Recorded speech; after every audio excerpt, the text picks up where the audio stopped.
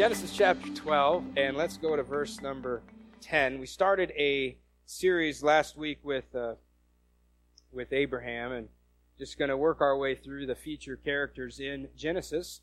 Last week we just started off with Abraham's journey. He followed God. He was called by God to go to a place he'd never been. Abraham is 75 years old at this time where we're reading. Sarah is 65 years old. She's 10 years younger than her husband.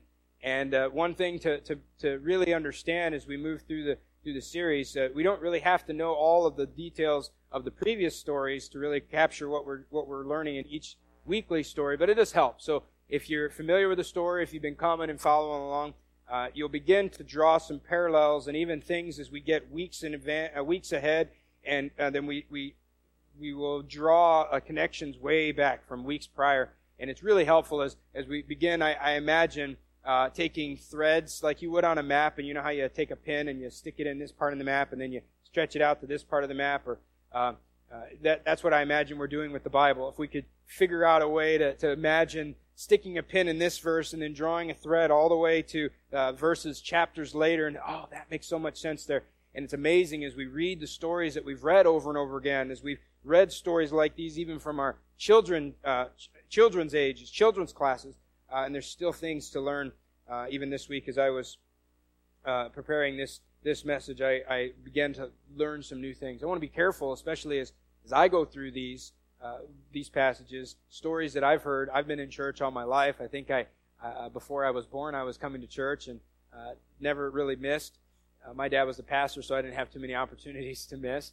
But I've heard all these stories before, and I want to make sure that I'm not telling the Bible what it needs to say, because I already know this. I just gloss. You know how we do that sometimes? We just kind of gloss over a passage because we already know what it's going to say. And then every once in a while we stop and we're like, oh, that's been there? When did you add this? You know, and it's been there the whole time. We just didn't stop and really grab it and pay attention to it. So this morning we're looking at Abraham. He has started from, I didn't put the map in there, but if you remember where Baghdad is, that's where right around where Abraham's hometown was, Ur of the Chaldees, and he begins to travel up towards along the Fertile Crescent, and coming up in a upside down V, if you will. He goes up into Turkey or Haran, and then he travels down into a couple of different places, but into the place of the land that we know as the land of Israel. And God tells him there, this is the place that I've promised for you children. This is the place where you're going to be. And Abraham begins to travel. Now, we don't have a lot of the details other than these vague, general directions, and this is going on. We don't know a lot of what happened. Obviously, more happened than what is recorded in Scripture. So I want to be careful, especially as what we're looking at today, that we're not unfair and pulling things out of the Scriptures that aren't necessarily there. But we can definitely draw some lessons and conclusions from what we do have in front of us. Abraham had traveled down into Bethel, and this is the last definite place that we know of where Abraham is. Bethel means the house of God, and it was the place he had built an altar. It was the place that we see a lot of spiritual It's a spiritual roadmap all throughout the Old Testament, and even in today, as many of our churches around are named Bethel because it means house of God. It has a significance in its name. Well, Abraham is there, and the next verse, and we finished it with last week with this verse, that he just continued traveling south. And I assume this was just by God's direction, just continue to travel, continue to find out what is out there. But also, for a very practical reason, Abraham, his wealth was in his sheep, in his goats, and his camels, and his cattle, all of these things, and they needed food. And you have to eat there, and then when it's all gone, you got to go somewhere else. And so he's a traveling man, and he continues traveling south, and we get to verse number 10, and we find out that something bad has happened. He finds himself in a bad situation. There's a famine in the land. It's a great famine, the Bible tells us, which means that there's no food for his family. That means that there's no food for his servants, and he had many servants.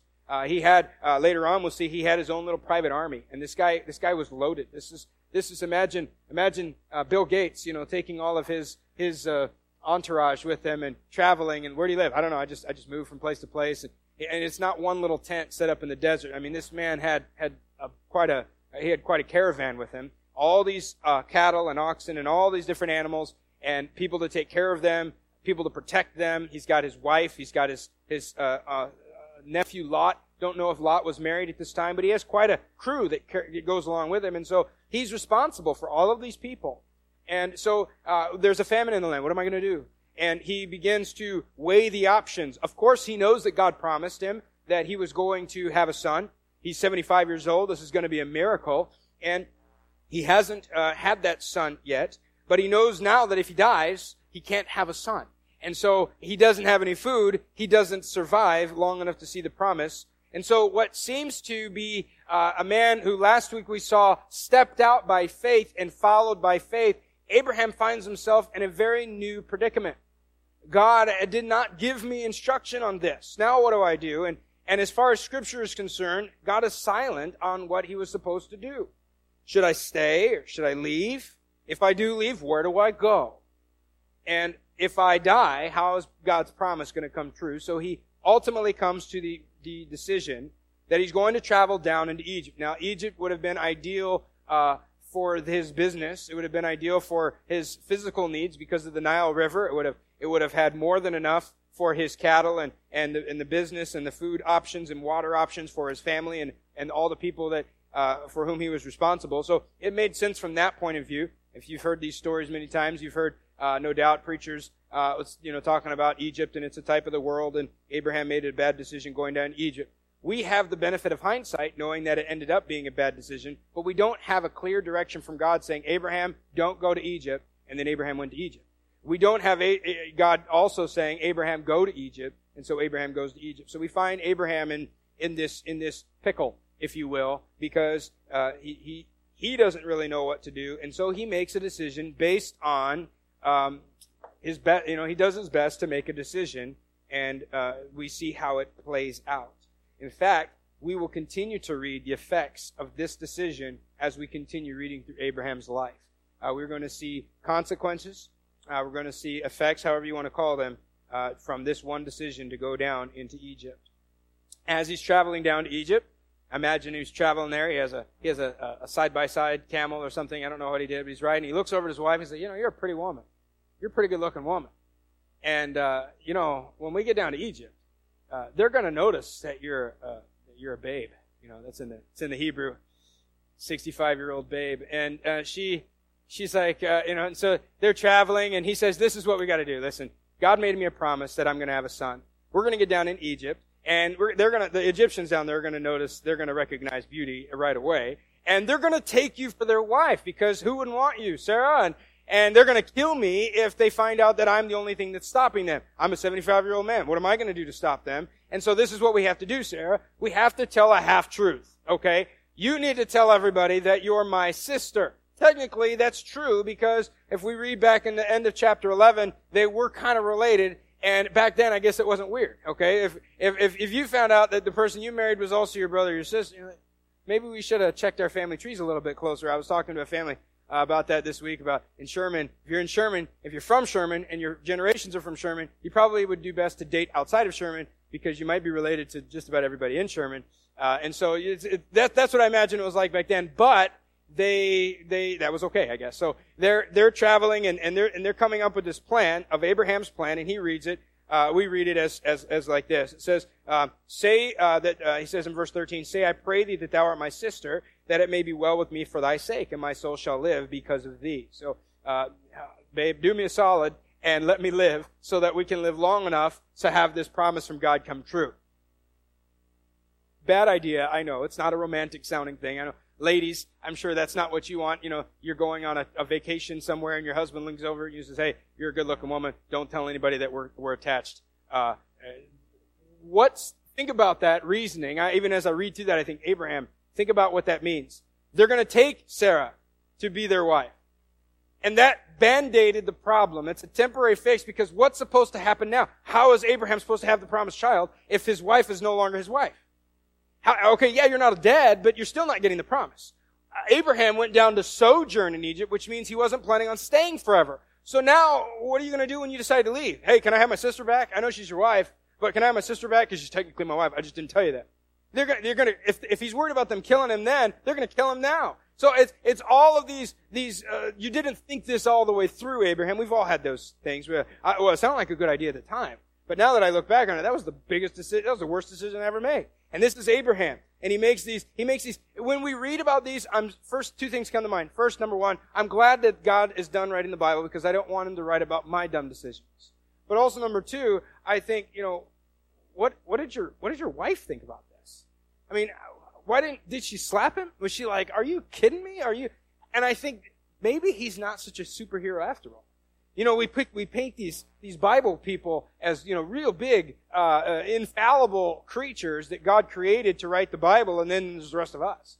No, has anybody ever done a mistake like this in there? And don't raise your hand because it's probably not a good idea. But I would say with confidence that all of us, confidently, shaky confidence here, that all of us could say, I have never not pretended to be my wife's husband. And watched some other guy take can you imagine that, guys? Some other guy starts flirting with your wife, and you just sit back and watch, like, yeah, she's my sister. Go ahead. What is that? You're supposed to defend her. You're supposed to stay. What is their feeling like? You gonna do something or? And the Bible says that they get down, and Abraham was exactly right. This is what happened. They recognized that she was beautiful, and they took her for themselves. They referenced the princes of Pharaoh, verse 15. The princes of Pharaoh saw her and commended her before Pharaoh, and the woman was taken into Pharaoh's house. So now she becomes part of Pharaoh's harem, and bye-bye Abraham and Sarah. I don't know if Abraham finally realized, wait a minute. I think I may have got myself into a jam here. We find Abraham is well compensated for that. I imagine much like a dowry. It says in verse 16, he entreated Abraham well for her sake. And he had sheep and oxen, and he asses and menservants and maidservants, and she asses and camels.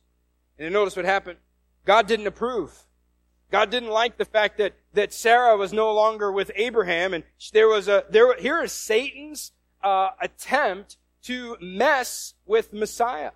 Because through Abraham was coming Jesus Christ, and if we mess with that bloodline, we mess with the Messiah, and the Messiah won't come. And so let's get Sarah away from Abraham so that the seed won't come through the promised one, and then God's plan's all messed up. And so God steps in and says, no, Satan can't mess with things like that. He's in control. And he begins to plague Pharaoh. We know that later on, years later, Pharaoh is going to get plagued again by God for mistreating God's people. And here we see a Pharaoh mistreating one of God's people and being plagued for it. Now, there's a lot of time that passed through in these short verses. There's a lot of time that goes, because notice what it says. And the Lord, verse 17, the Lord plagued Pharaoh and his house with great plagues because of Sarai, Abram's wife. And Pharaoh called Abram and said, what is this that thou hast done unto me? Why dost thou not tell me that she was thy wife? I imagine that there was at least months that have gone by in those two verses right there, because I don't think that from the moment he took Sarah into his harem, and then all of a sudden they have plagues, whatever they may be. We know about the 10 plagues that happened in Egypt later on, so let's take one of those, and maybe it was boils, or maybe it was lice or whatever. And that's what's going on. How long did it take Pharaoh to connect the dots and realize, you know what? This all started happening the same time that I got this new wife.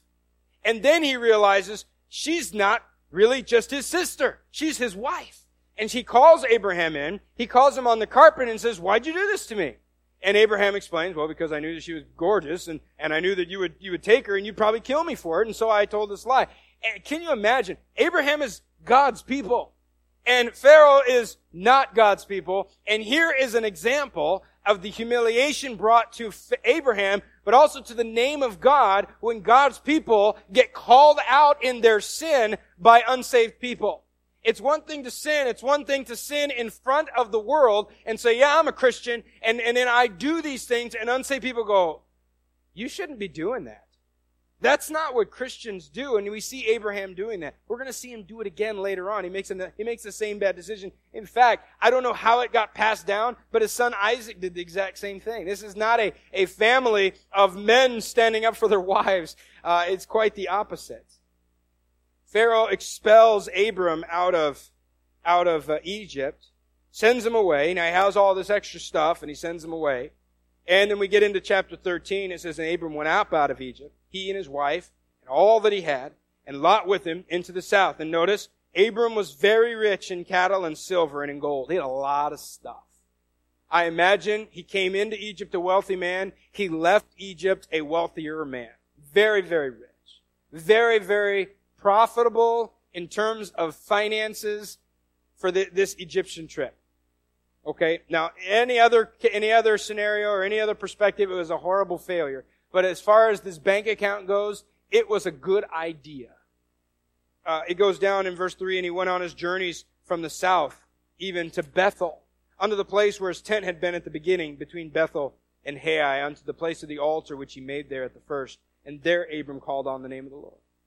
Now, I said financially, economically, Egypt was a good idea. But I believe that Abram got the idea that money wasn't everything. Finances aren't the only thing that matters. He has a rocky marriage, to say the least. How much marriage counseling does that take to get your wife's trust back after you have given her up, not once, but later on twice, because I don't want to die. I know I said for better, for worse, but I didn't know that a Pharaoh would want you too. And so if there's, can you imagine wedding, I will, keep you in sickness and health, unless somebody else stronger than me wants you, then he can have you. That doesn't really fit in with the wedding vows. It's not romantic, and so we usually don't include those things. But that's exactly what happens in Abraham's life. He goes back to Bethel.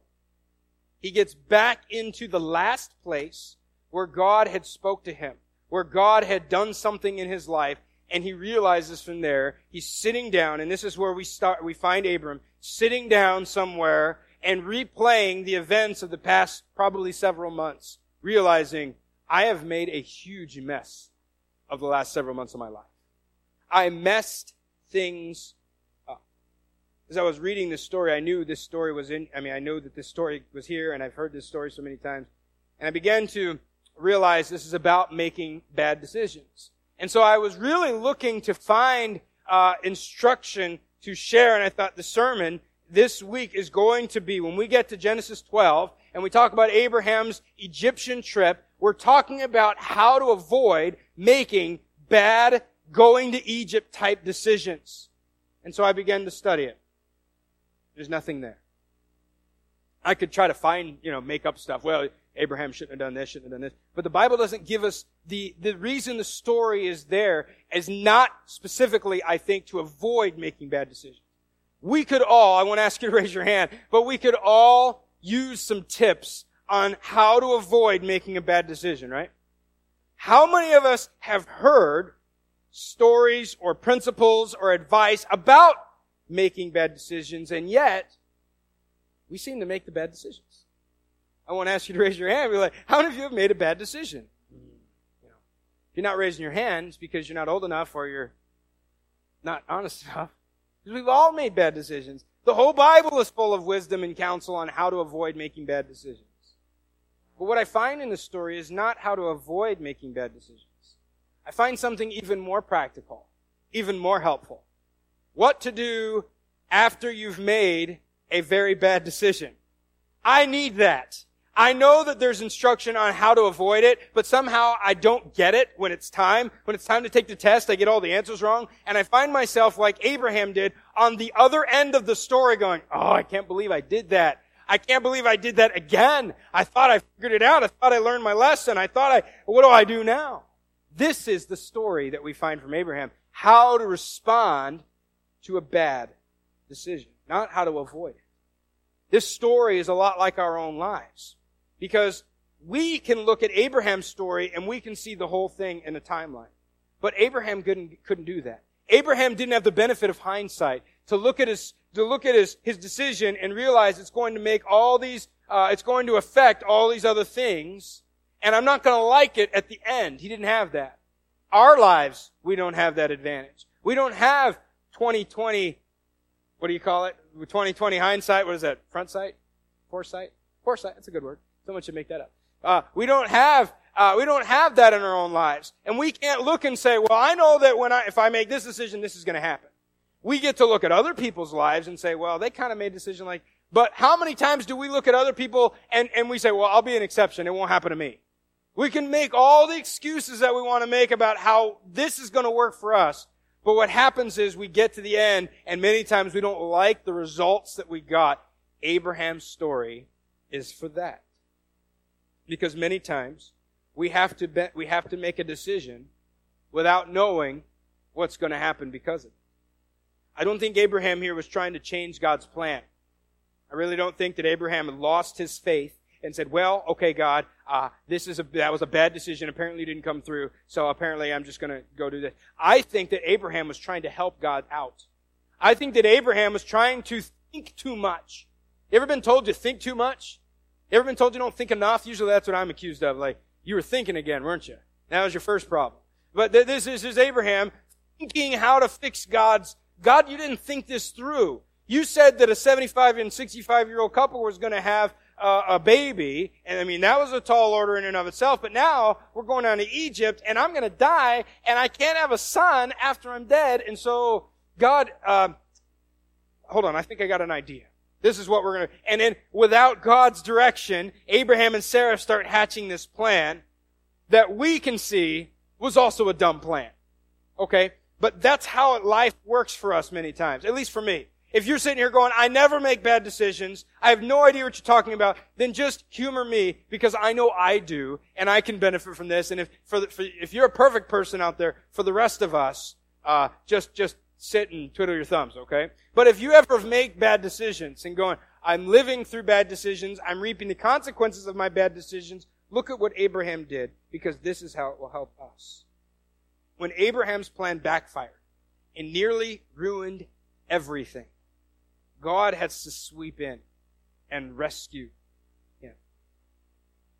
Really, Abraham's plan, as I wrote that phrase out, I realized Abraham's plan worked.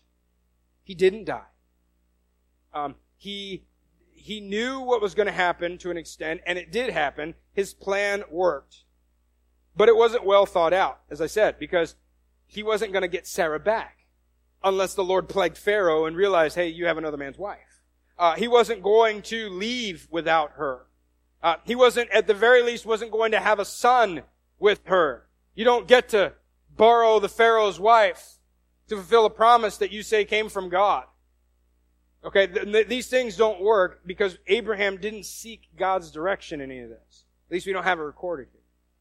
Maybe Abraham did get on his knees somewhere and say, God, I don't know what about this famine. I heard Egypt's got a Nile River down there. I heard that they've got grass for my cattle. I don't know. Maybe he did that, but we don't know that he did that.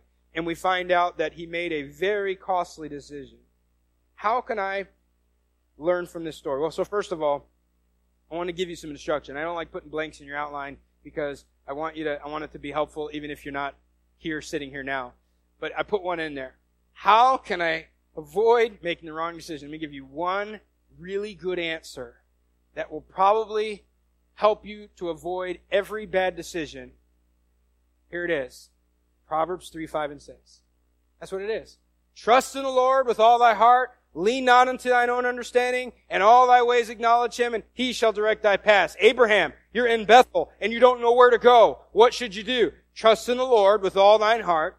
Lean not unto your own understanding. Don't trust your own understanding. Don't think, well, I understand that my wife is beautiful, and I understand that men would kill to have her, and I understand that Pharaoh will probably kill me to have her. Don't trust in your own understanding. Instead, because those were two negatives, instead, here's the action. In all your ways, in everything you do, acknowledge him. Why? Because then God will direct your path. Does God want you to go to Egypt? You'll know if you acknowledge him in all your paths. When my family was trying to decide where we should move, from Spanaway, Washington. Where are we going to go after that? That was the verse. That was the only thing I could cling to. I am acknowledging you in this. I called pastors and I asked them, I said, okay, I know Proverbs 3:6. What does it mean to acknowledge God? I want to make sure I'm getting this. Acknowledge God in everything you're doing and say, okay, all right, God, what do you think? Should I not? Instead of going and then saying, okay, I made a mess. Can you fix it? Okay, and then I'm going to go on I made another mess. Can you fix it? But way before I do all that, I go, God, what do you want me to do? Because then, when I act and it doesn't work out, I trusted you, God. Because then when things don't seem to work out, I can know I'm doing what you told me to do. I'm in your umbrella of, I'm in your will because I acknowledged you and you've directed my paths. And you've led me the places that I need to go because I'm following you, God. Remember last week? Following God, not running off and then asking God to help you get out of the mess you've created. It's following God, which means He's leading me, which means He's going before me. How can I avoid making bad decisions? Of course, trust in the Lord. Lean not on your own understanding. Always acknowledge God in your decisions. This is a very simple idea, and yet it's very complicated. Because that doesn't give me a lot of the how-tos. It's still, as I said last week, it doesn't give me the next several steps. Sometimes acknowledging God only gives me the next step. And then the next step. Usually, if I want to, maybe if I'm hiking somewhere, and you get those, the water, the creek or whatever, or river or whatever, and you want to cross it, I don't like getting my shoes wet if I know I'm going to be out forever and I don't want soggy socks and all that stuff. And so I'll try to find a good place to cross the river.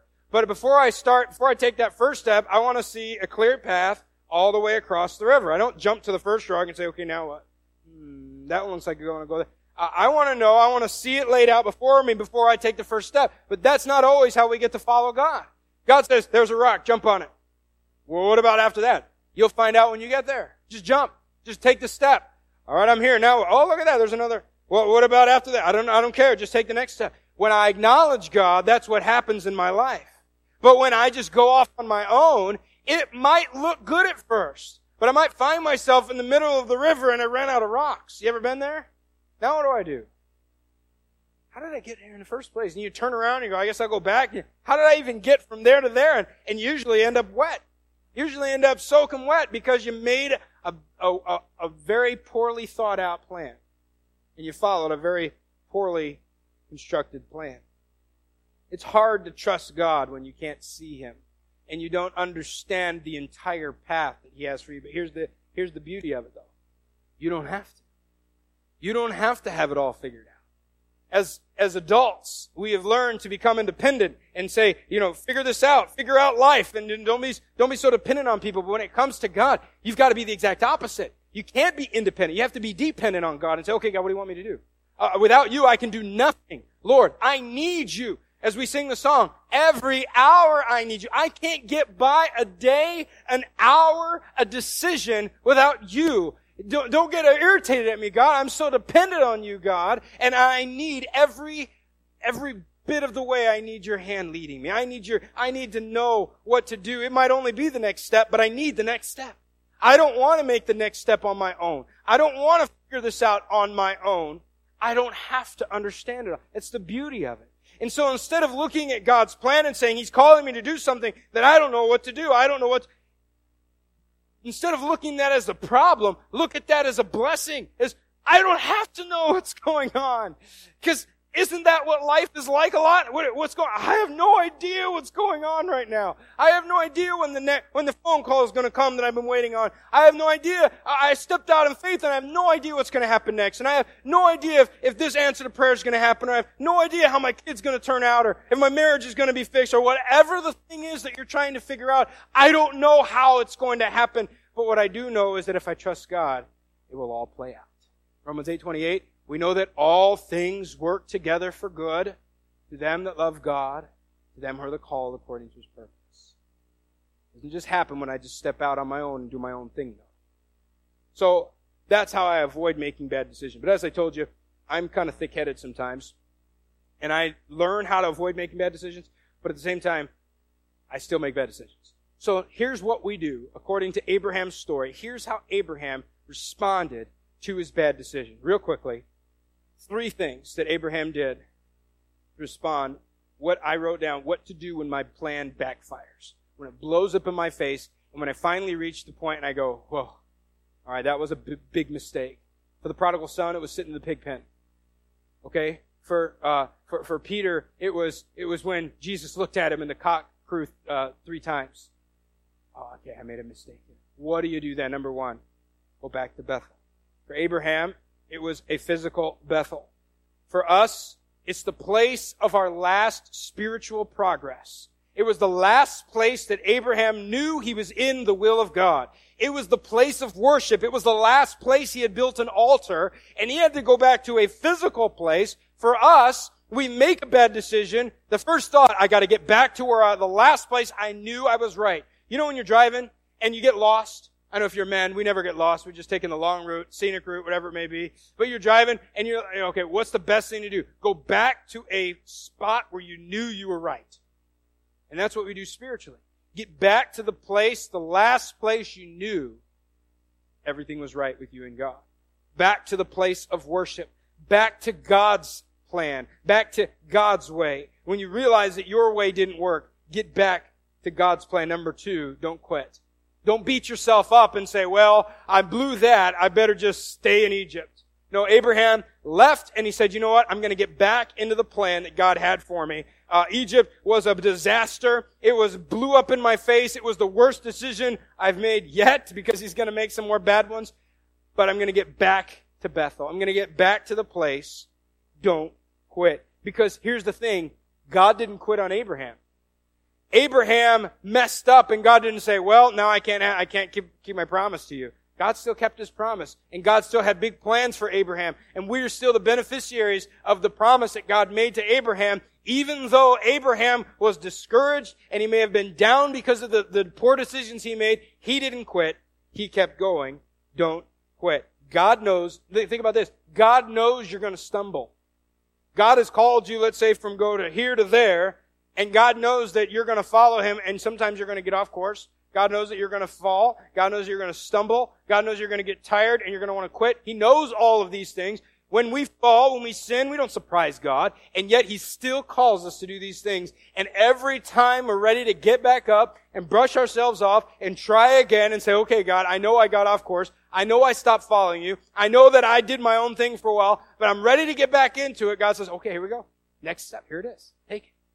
He's always ready because He knows that I'm not the one that's keeping this all together. It's God's plan. And so God is keeping this all held together.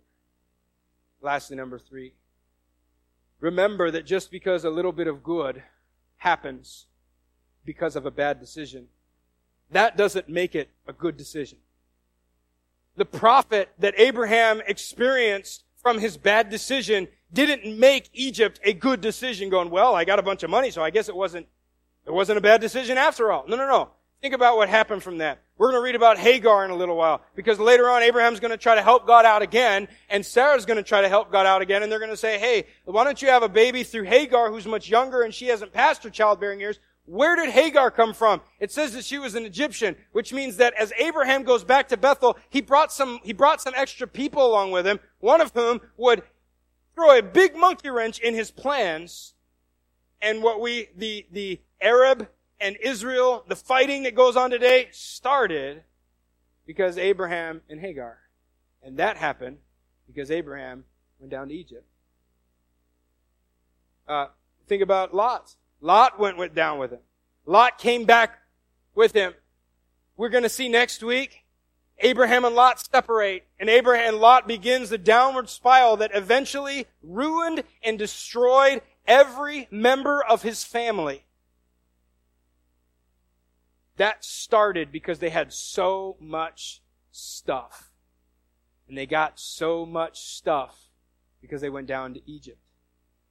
They benefited, they profited financially, and the very next verse tells us that they had too much cattle and not enough land.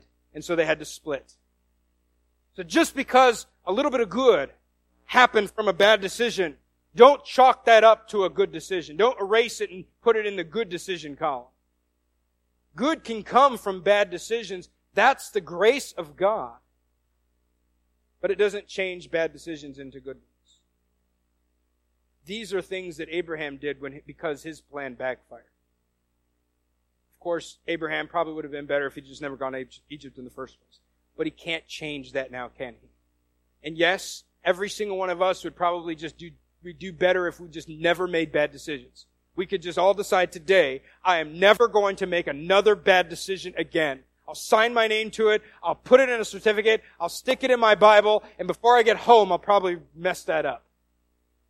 If you have much more discipline than I do, you might make it till Monday. But the problem is, the fact is, we're all going to make bad decisions. How are we going to respond when we make a bad decision? You going to quit? Oh, I messed that up. I'm going to throw in the towel. Are you going to get back up? As Proverbs says, a just man falls 7 times and rises up and gets back up. He's figured out how to fail. He's become an expert at failing and messing up and messing up and messing up. But he's also become an expert at getting back up and trying again and not quitting. Get back to Bethel. Get back to that place of worship.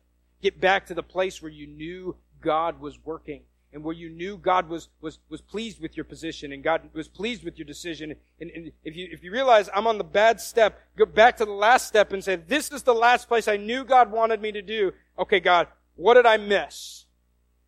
Oh, instead of going here, I should have gone here. And get back in the path. Get back in the plan that God has for you. Or you can sit there at the end of your bad decision, with all the broken dreams and the broken mess that you've created, and say, well, oh, look at that. There's a little good thing out of that. Oh, I guess it wasn't so bad after all. And just go on in your ignorance and never learn from it. I think we should be like Abraham. I think we should back up and say, well, that was a bad decision. I can't change it. But I can learn from it.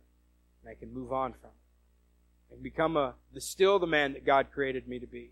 I can still realize the promise that God had for me, because Isaac would come eventually. It wouldn't come without some speed bumps in the road and some dips and some Abraham almost messing everything up again, but he finally did come, not because of Abraham's perfection, but because Abraham kept messing up and realizing it and getting back into the plan and saying, okay, I made the mistake. I'm going to try again. All I can do is try again.